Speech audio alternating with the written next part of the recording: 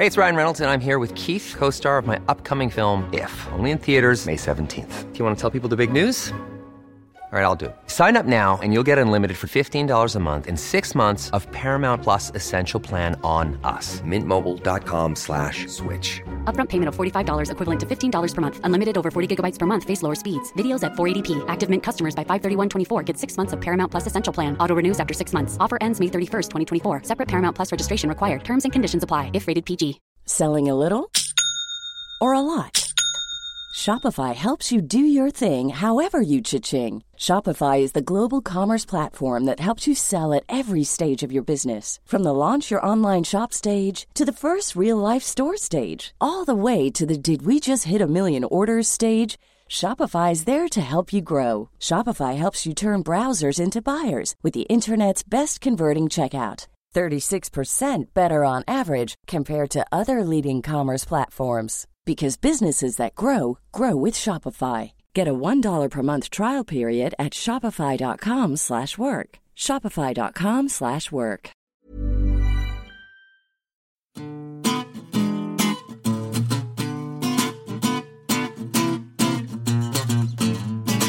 Hello and welcome to the New Statesman podcast. I'm Deputy Editor Helen Lewis, and this week I'll be talking to Harry Lambert and George Eaton about polls which made very happy reading for the SNP, but very bad reading for Labour and the Lib Dems. Then I'll be talking to Barbara Speed and Ian Steadman about the measles outbreak in the US and whether something similar could happen in the UK.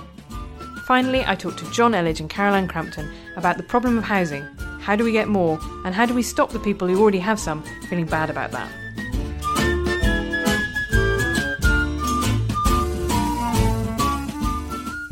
The Tory peer Lord Ashcroft released a selected snapshot of polls looking at very bad for Labour in Scotland, which would reveal if a uniform swing followed them, that the SNP would end up with more than 50 seats. I'm joined by our polling expert, Harry Lambert, and our political editor, George Eaton, to discuss them. So first of all, Harry, just that probably wasn't an amazing summary by me. Give me a little snapshot of what Ashcroft found. Well, so Ashcroft has polled 16 of Scotland's 59 seats, so that's about a quarter. And he's actually put the SNP in front of 15 of those seats. And if we take the national swing that implies across Scotland, that would mean that the SNP end up with around 56 seats. Now, we shouldn't be too precise here, but if we look at other national polls that have been done in Scotland, they all imply that the SNP would run around 50 seats. And that's a huge change from 2010 when they won just 6. So we should offer the caveat that he surveyed mostly yes-supporting areas, plus also Danny Alexander, the Lib Dem Chief Secretary to the Treasury seat, and Gordon, which is the constituency that Alex Salmond is running in. And it was bad news, wasn't it, George, for the two Alexanders, Douglas and Danny? Yes, it was. I mean, in particular for Danny. I mean, Danny is 29 points behind in his seats. I don't think he's going to come back from that. Douglas Alexander, so Shadow Foreign Secretary, chair of Labour's general election campaign, a man with already quite a lot on his plate, now faces a similar battle to keep his seat. I think he's got a better chance. The SNP have a single-figure lead in his seat. Several Labour MPs told me yesterday that they thought he could pull it back. But for Labour, this has dealt a real blow to their morale, because until this poll, they were able to console themselves with the fact that surely the SNP won't pick up as many as the poll suggests, and as Harry's explained, they're still unlikely to achieve a uniform swing. But it's clear that this is a real political earthquake now. And now we have the strange situation, don't we, Harry, where we're waiting to see how much of that is post-referendum surge, how solid that SNP vote is. And the same thing is happening on the other side of the political spectrum with UKIP, who are on regularly, 16, 17 points. Mm-hmm. How many of those voters are going back to the Tories? How many of them were Tories to start with? And just before I talk about UKIP, I think the really interesting thing with the SNP in Scotland is that all of that change, as you said, happened after the referendum. And it's actually been very stable for about 4 months now. The SNP has been around 40, 45%, even 50 in national polls. Just on UKIP, as you say, most of those voters are coming from the Tory party, Tory voters from 2010. But if we track those voters further back in time, to 2005 and even as far back as 1997 and 1992, quite a lot of the current UKIP voter it comes from a Labour background. They voted for Blair in 1997. Quite a few of them voted for Kinnock in 1992. So it's not just a Tory problem. And you're talking then about what kind of get called the C2s, people in skilled working class occupations, that old designation. Yeah, those are the other key component of UKIP's support. They've gone from about 2-3% supporting them in 2010 to up to around 15-20%. That's a key constituency for the Labour Party, which they're losing. So the Ashcroft polls, George, made it look as if really the only possible arrangement that you could ever get over a line of 326 people in the Commons would be a Labour SNP deal. However, you've written your column this week about the prospect of a Lib-Lab coalition, which, if there is a slightly smaller SNP surge, is on the cards. What do both the SNP and the Lib Dems want? What are their red lines in negotiating with Labour? So for the SNP, their priorities would be the scrapping of Trident, the nuclear weapons system, an end to austerity, which would mean obviously fewer cuts to public services, and then much greater devolution to Scotland. For the Lib Dems, I mean, their priorities would be further increase in the personal tax allowance to £12,500, a new focus on mental health, protecting education spending, and then their traditional causes, so civil liberties and the environment. And what this new study from the Fabians and the Centre Forum shows is that there is a huge degree of policy overlap between the parties that's often unacknowledged because they've really been at each other's throats over the last 5 years. So, they both support a mansion tax, they both support borrowing to invest in infrastructure, they both support greater oversight of free schools and academies. Lords reform, votes at 16. Yes. The other thing is when you read off that list and I hear the things that you're talking about, I think I can imagine Labour signing up to all those Liberal Democrat things. Who is going to turn down a greater focus on mental health, right? The spending commitment is not massive. What SNP want, scrapping of Trident starting off, that's huge. That's a huge number of defence jobs. That's going to be a real problem for Labour, let alone end to austerity. I mean, it depends, but I suppose it was, well, that's an end to austerity in Scotland or an end to austerity across the UK. Makes the sum slightly different. But can you ever see Labour signing up to that programme? No, I mean, and the question is whether the SNP would be prepared to compromise. Now, the fear that Labour has is that the SNP is simply setting impossible conditions so that they can then say to their activists, look, we tried to make it work with Labour, it didn't work, and then they'll have an excuse for when the Tories take power, because the belief of Labour is that ultimately what the SNP wants, because it's in its political interest, is for the Conservatives to be in power at Westminster, to hold an EU referendum in which the UK leaves, but Scotland votes to stay in. The SNP will use that as justification for another referendum on independence. So you can see how that scenario plays out for them much better than a partnership with Labour. But it also, I mean, there's a huge incentive for Ed Miliband to agree to concessions in coalition negotiations, presumably because he wouldn't survive if the Labour Party if he doesn't end up as Prime Minister. Those are his two options in May, right? Prime Minister or bust. Absolutely. So, a Shadow Cabinet Minister said to me this week about the Lib Dems, look, of course we've attacked them, but my bottom line is you do whatever's necessary to make Ed Miliband Prime Minister in those circumstances. Of course, there are others in the party, including some in the shadow cabinet, who feel very differently and who still would go nowhere near the Lib Dems. And we saw that in 2010. And you can quickly see how Labour could become quite badly split on this question. Len McCluskey, of course, the head of Unite, has said, no coalition, no deal with the Lib Dems under any circumstances. And he's threatened to cut funding or even support disaffiliation if that takes place. So it would be very messy for Ed Miliband in those circumstances. I think the one conclusion we've come to is that what happens after the next election is going to be very, very messy. Very good for journalists, but very messy. Harry, just before we finish, I want to ask you about another poll. Survation had Nick Clegg looking, who you regarded as a 10,000 majority in Sheffield Hallam. You'd have thought that was a safe seat for a Lib Dem. No chance. And Nick Clegg won over 50% of the vote in Sheffield Hallam in 2010, and the Labour Party actually came third. But a new poll today suggests the Labour Party is now 11 points ahead in the seat. That follows a poll from Ashcroft in November, which showed Clegg with a very slender lead. And at first glance, there doesn't seem to be anything about the Survation poll which is particularly out of line with what Ashcroft said in November. It's just that Labour's support has ticked up really across the age ranges, especially among older voters. This doesn't seem about younger voters suddenly swinging against Clegg. They're already quite anti the Lib Dem leader. So it doesn't bode particularly well for the Deputy Prime Minister. He's dismissed the poll. We know they have internal polling which may say something different, but publicly it doesn't seem like it's going well for him. Doesn't seem like it's going well for anybody, I think that's the thing. But on that note, I'll say thank you very much to Harry and George.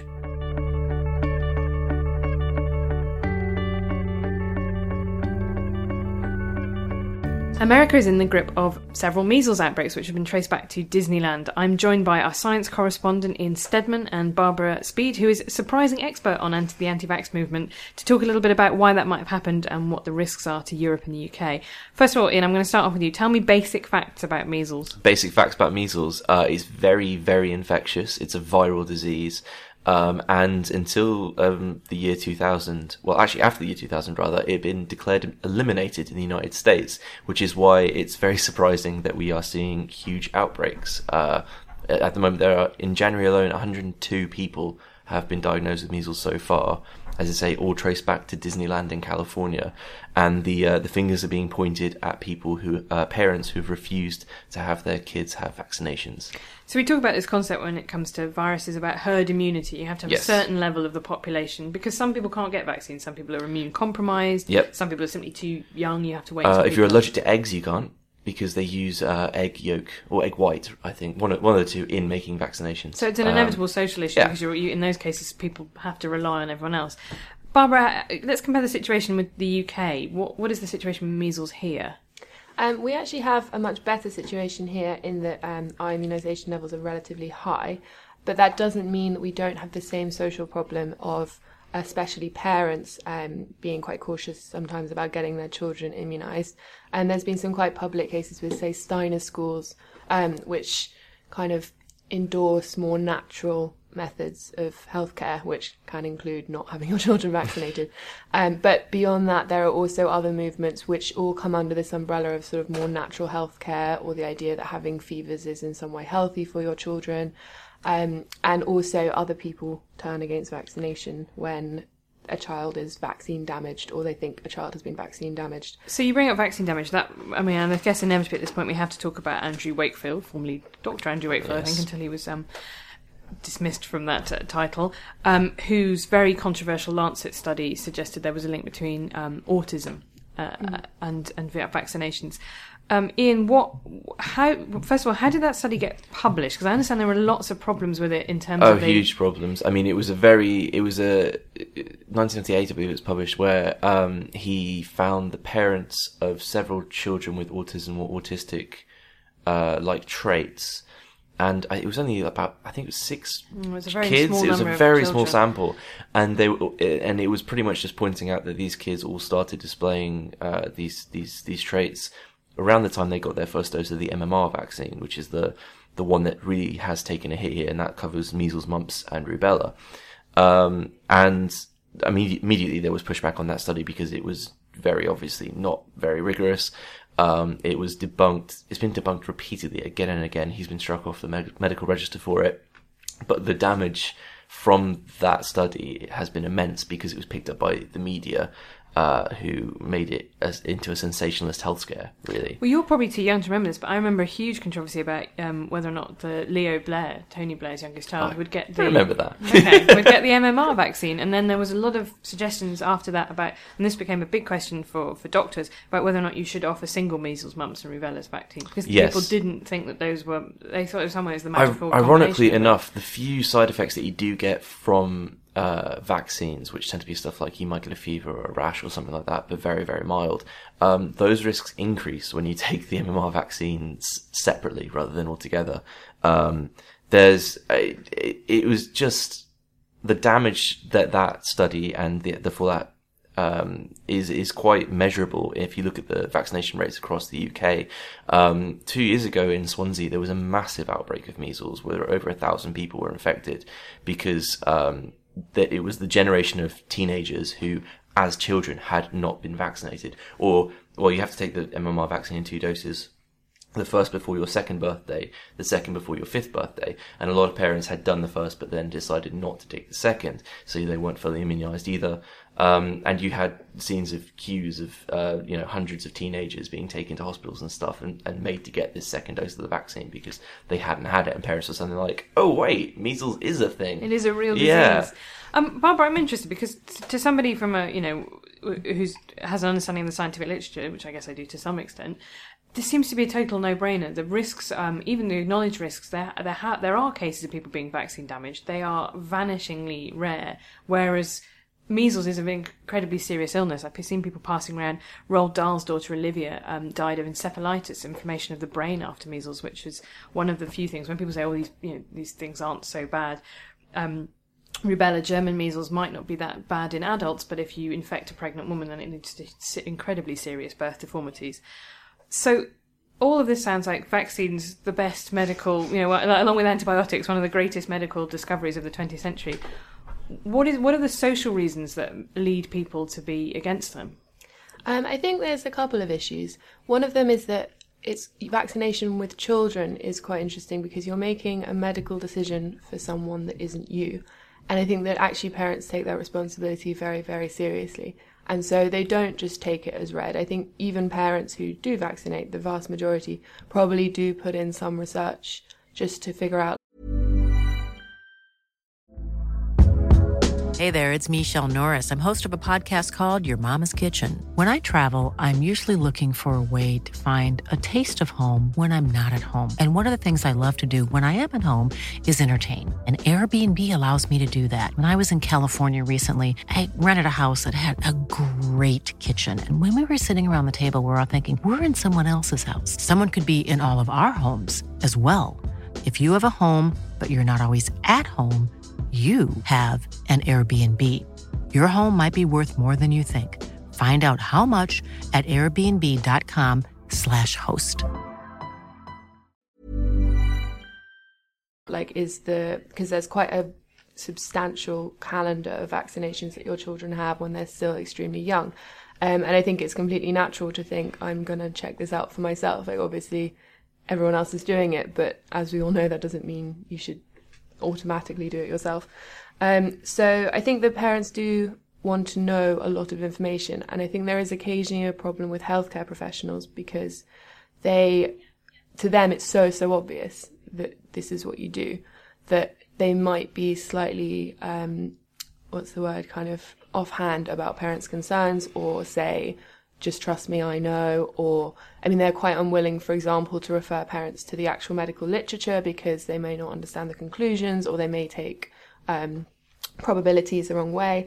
So I think it is quite important to respect the concerns of parents and to deal with them in a quite mature way, as opposed to just acting like parents are being mad or That's interesting. crazy. I just read a piece by the New Scientist which said exactly that, really, that kind of screaming at people that only a stupid person wouldn't understand this is actually deeply counterproductive.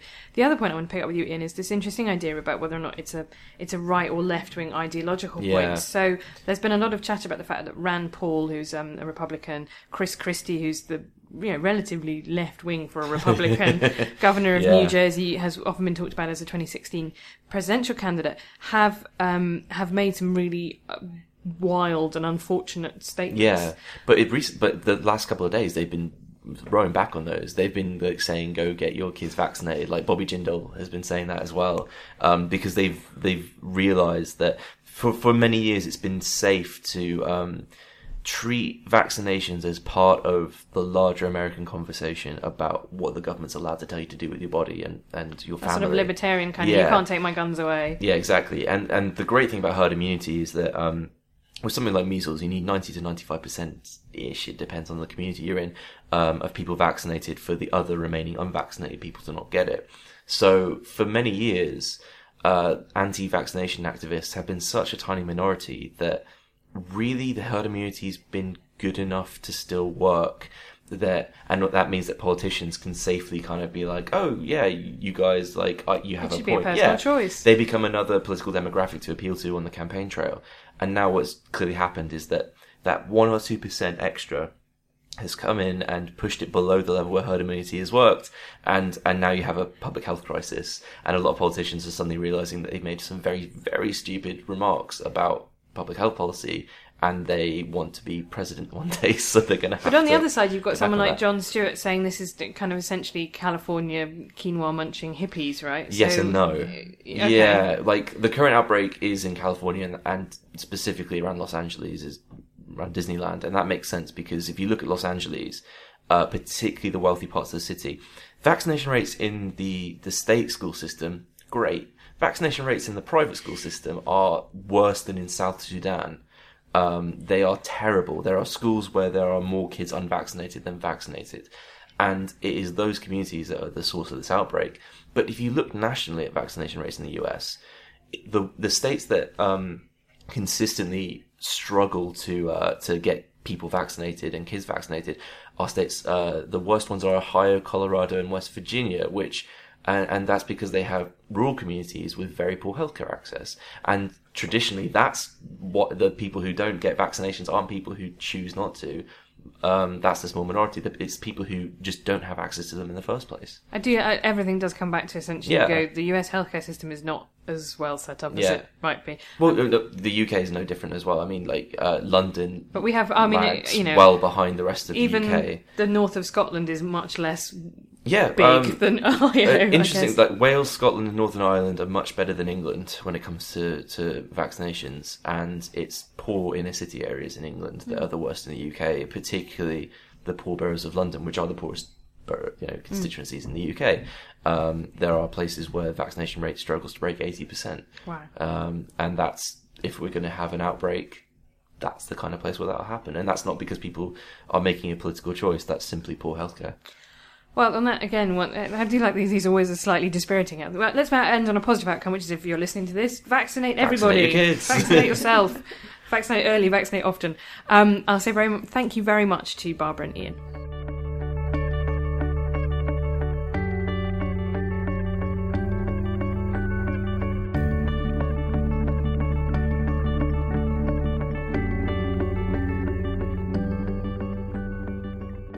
Now, housing, particularly the housing in London and the South East, is a subject very close to this podcast's heart, as most of our contributors are young and houseless, with the exception of John Elledge, who joins me now to talk about how he's got a massive house, and Caroline Crampton, our web editor. I'm being unfair, John, as I often am with you. You're actually here because you went to the Generation Rent conference yesterday and heard about the plans, I'm presuming, to build us loads of houses and solve the housing shortage in the South East. Yeah, so I spent yesterday at this Generation Rent conference, and in all honesty, I came away incredibly depressed. Because the overwhelming feeling I got from the day is that while there are a lot of people who are very angry about how much they're paying in rent, this has not yet turned into a recognition that maybe we should be building a bit more. So explain to me why people are paying so much in rent. Is it purely about the fact that there is a shortage of properties in places where people want to live? Is it an absolute shortage, or is it a relative shortage in the sense that it'd be fine if you wanted to live in Coventry or Carlisle, but not in London? I think there are a number of different factors that are fed into this. The big ones you identify is simply that, there's more people trying to crowd into the big employment centres like London or a lot of the university towns than they can actually contain. So people are getting squeezed in smaller and smaller spaces. All the laws of economics suggest that that's going to push up the price. I think there is another trend which is harder to pin down, but I think it's nonetheless there, which is a sort of capital hogging by sort of the older generation. So people who already had houses went out and bought other houses and have built up this is a buy-to-let empire. That's the sort of the capital in the 21st century phenomenon identified by Thomas Piketty, I think. Well, you said this. There's a piece in The Guardian today, it's their long read, by Linda Grant, who tells the story of how she bought a 2-bedroom flat for £32,750 in 1985, and she sold it for £660,000 in 2014. She actually mentions in the piece that she's bought a smaller flat for herself from this, and she's bought another property, which she wanted to buy a property for her nephew in London, but it was already outstripped. So she's bought one in Brighton, and now she's about buy-to-let. So it's exactly this phenomenon you speak of, is that people have accumulated a huge amount of capital, and it's much easier to buy a house if you have a big deposit, basically. It's also, I mean, you've got to remember this is an entirely economically rational thing for that generation to have done. I mean, there's nowhere else that they could have put their money that would have got them anything like that kind of return. And there was whenever the last pensions crisis happened, when was that, the early 90s? But that, suddenly people sort of lost faith in the pension system and thought, well, instead I'll buy this property that's going to go up year on year. And that hasn't really sort of filtered through to people realising that they're basically robbing from their children, not to put too fine a point on it. Their gain is our loss. Well, that's the point that I find really interesting, Caroline, is the fact that electorally this has always been seen as people feel very prosperous when they own a house, that they can see that it's accumulating value. They feel that that's a really safe place to put their money, much more certain than a pension scheme. However, I wonder if the tipping point comes when as happened, that baby boomer generation's children are pushing 30, 35, and they can't buy a house. Or some of them are still in the spare room, still wanting their washing done. This is something you've started to see more and more. I feel the real test of this is newspaper columnists. Once you see the kind of cosy baby boomer Saturday paper columnist saying, and why does my 25-year-old son still live with me? Hang on a second, is this not something that we should be looking at?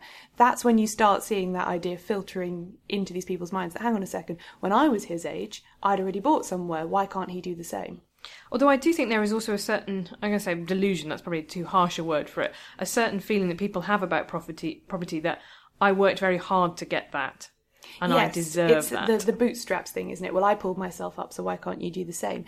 But what's happened here is, as John identified, that this isn't happening on an individual level. This feels like a whole generation who benefited from certain circumstances who just sort of pulled the ladder up after them. What are you meant to do? Well, what are you meant to do, John? This is because, so Labour has one, it has this idea of the mansion tax, which is for properties over £2 million. The astonishing thing about the mansion tax is that it pretty much only affects London, as far as I can see. It affects a tiny percentage of houses anyway, but very few of those houses are in Arbroath or Cardiff even. It will overwhelmingly be a tax on London, which is not necessarily a bad thing, because London property owners have benefited from this massive boom. Why shouldn't they be required to pay back into the system? But I don't think it's really an adequate response. I think all the analysts I talk to about this topic say we need to be building 250,000, 300,000 homes a year to get us out of this. We're currently building about 140,000, and that's generally thought to be the level at which the big house builders are sort of confident. They're comfortable with building that and thinking they're nice and profitable doing that. It's not clear that there's anything we can do to kind of G them up to get them to build another 100,000 a year. Well, one of the things I found interesting that you had on citymetric.com in the last couple of weeks was maps of how dense world cities are. And London, by that reckoning, was not as densely populated in the centre as you might expect. London is incredibly undense, if undense is a word. And it's not, people sort of have a vision of places like New York or Hong Kong being incredibly densely populated, but the better comparator is actually places like Paris, where if you look at Paris, the standard height of buildings will be 5 or 6 stories, whereas in London, you really don't have to go far from Trafalgar Square to find, 2-bedroom, semi-detached homes.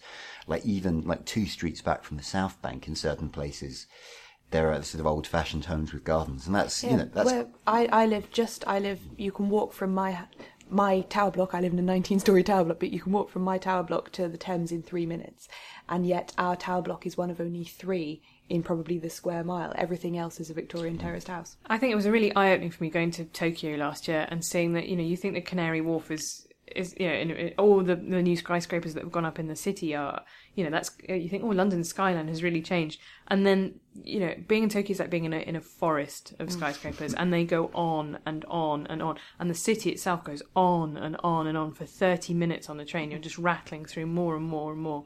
I think it made me realise that actually this idea that London is bursting at the seams is perhaps slightly not true. It's not remotely true. London is incredibly sort of open as these places go. The solution to this, particularly from a London perspective, we have 2 options really. We can either build out onto the green belt, or we can build up. And sort of, get used to the idea that we're going to, you're not going to have a home with a garden. You're going to be living in an apartment in an apartment block. I think the reason I came away from yesterday's event feeling a bit down about the whole situation is it rapidly became clear that while people want lower property prices, they don't really want to build up or out. They still want the sort of nice, intensively farmed agricultural land in Zone 5. And they all want sort of little semi-detached homes with gardens. And I don't think we can have all these things at once. If you want cheaper housing, then we have to change what the city looks like in some way. Before we finish, just to mention, because I'm sure people will be interested in that point about the Greenbelt, I did write a piece about saying, the Greenbelt is not this wonderful, National Trust property, full of butterflies and wildflowers. It is, like you say, agricultural land, it's golf clubs, it's pony clubs, it's... My favourite example, which I keep banging on about to the point of tedium, is if you travel out on the A12 to the northeast of London, between Ilford and Romford, in a place where you're like a mile from the Central Line and you'll be a mile from Crossrail, and you're in Zone 4 of the London Transport ticketing system, there is a potato farm. There is a potato farm which has a tube line and which we are expensively building another tube line for. But because it's greenbelt land, you can't touch it. It's absolutely crazy. Those potatoes will have a very easy commute into the city, though, so, let's look on the bright side. Sadly, we won't be able to afford the potatoes because we'll be paying so much for our housing, but never mind. Another optimistic end to a New Statesman podcast. My house is tiny, by the way. I just feel the need to point this out. So is mine, John, and it's costing me way more. Yeah. Well, if you consider buying somewhere, you're a fool to yourself, Caroline. Oh, I hate you. Well, we'll probably sort of stop the recording there before you two have a fist fight. On that note, I will say thank you very much to John and Caroline.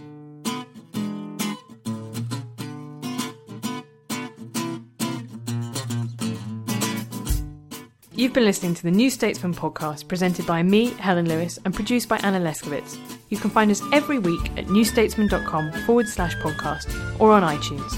Our theme music is Devil with the Devil by the _ Orchestra, licensed under Creative Commons.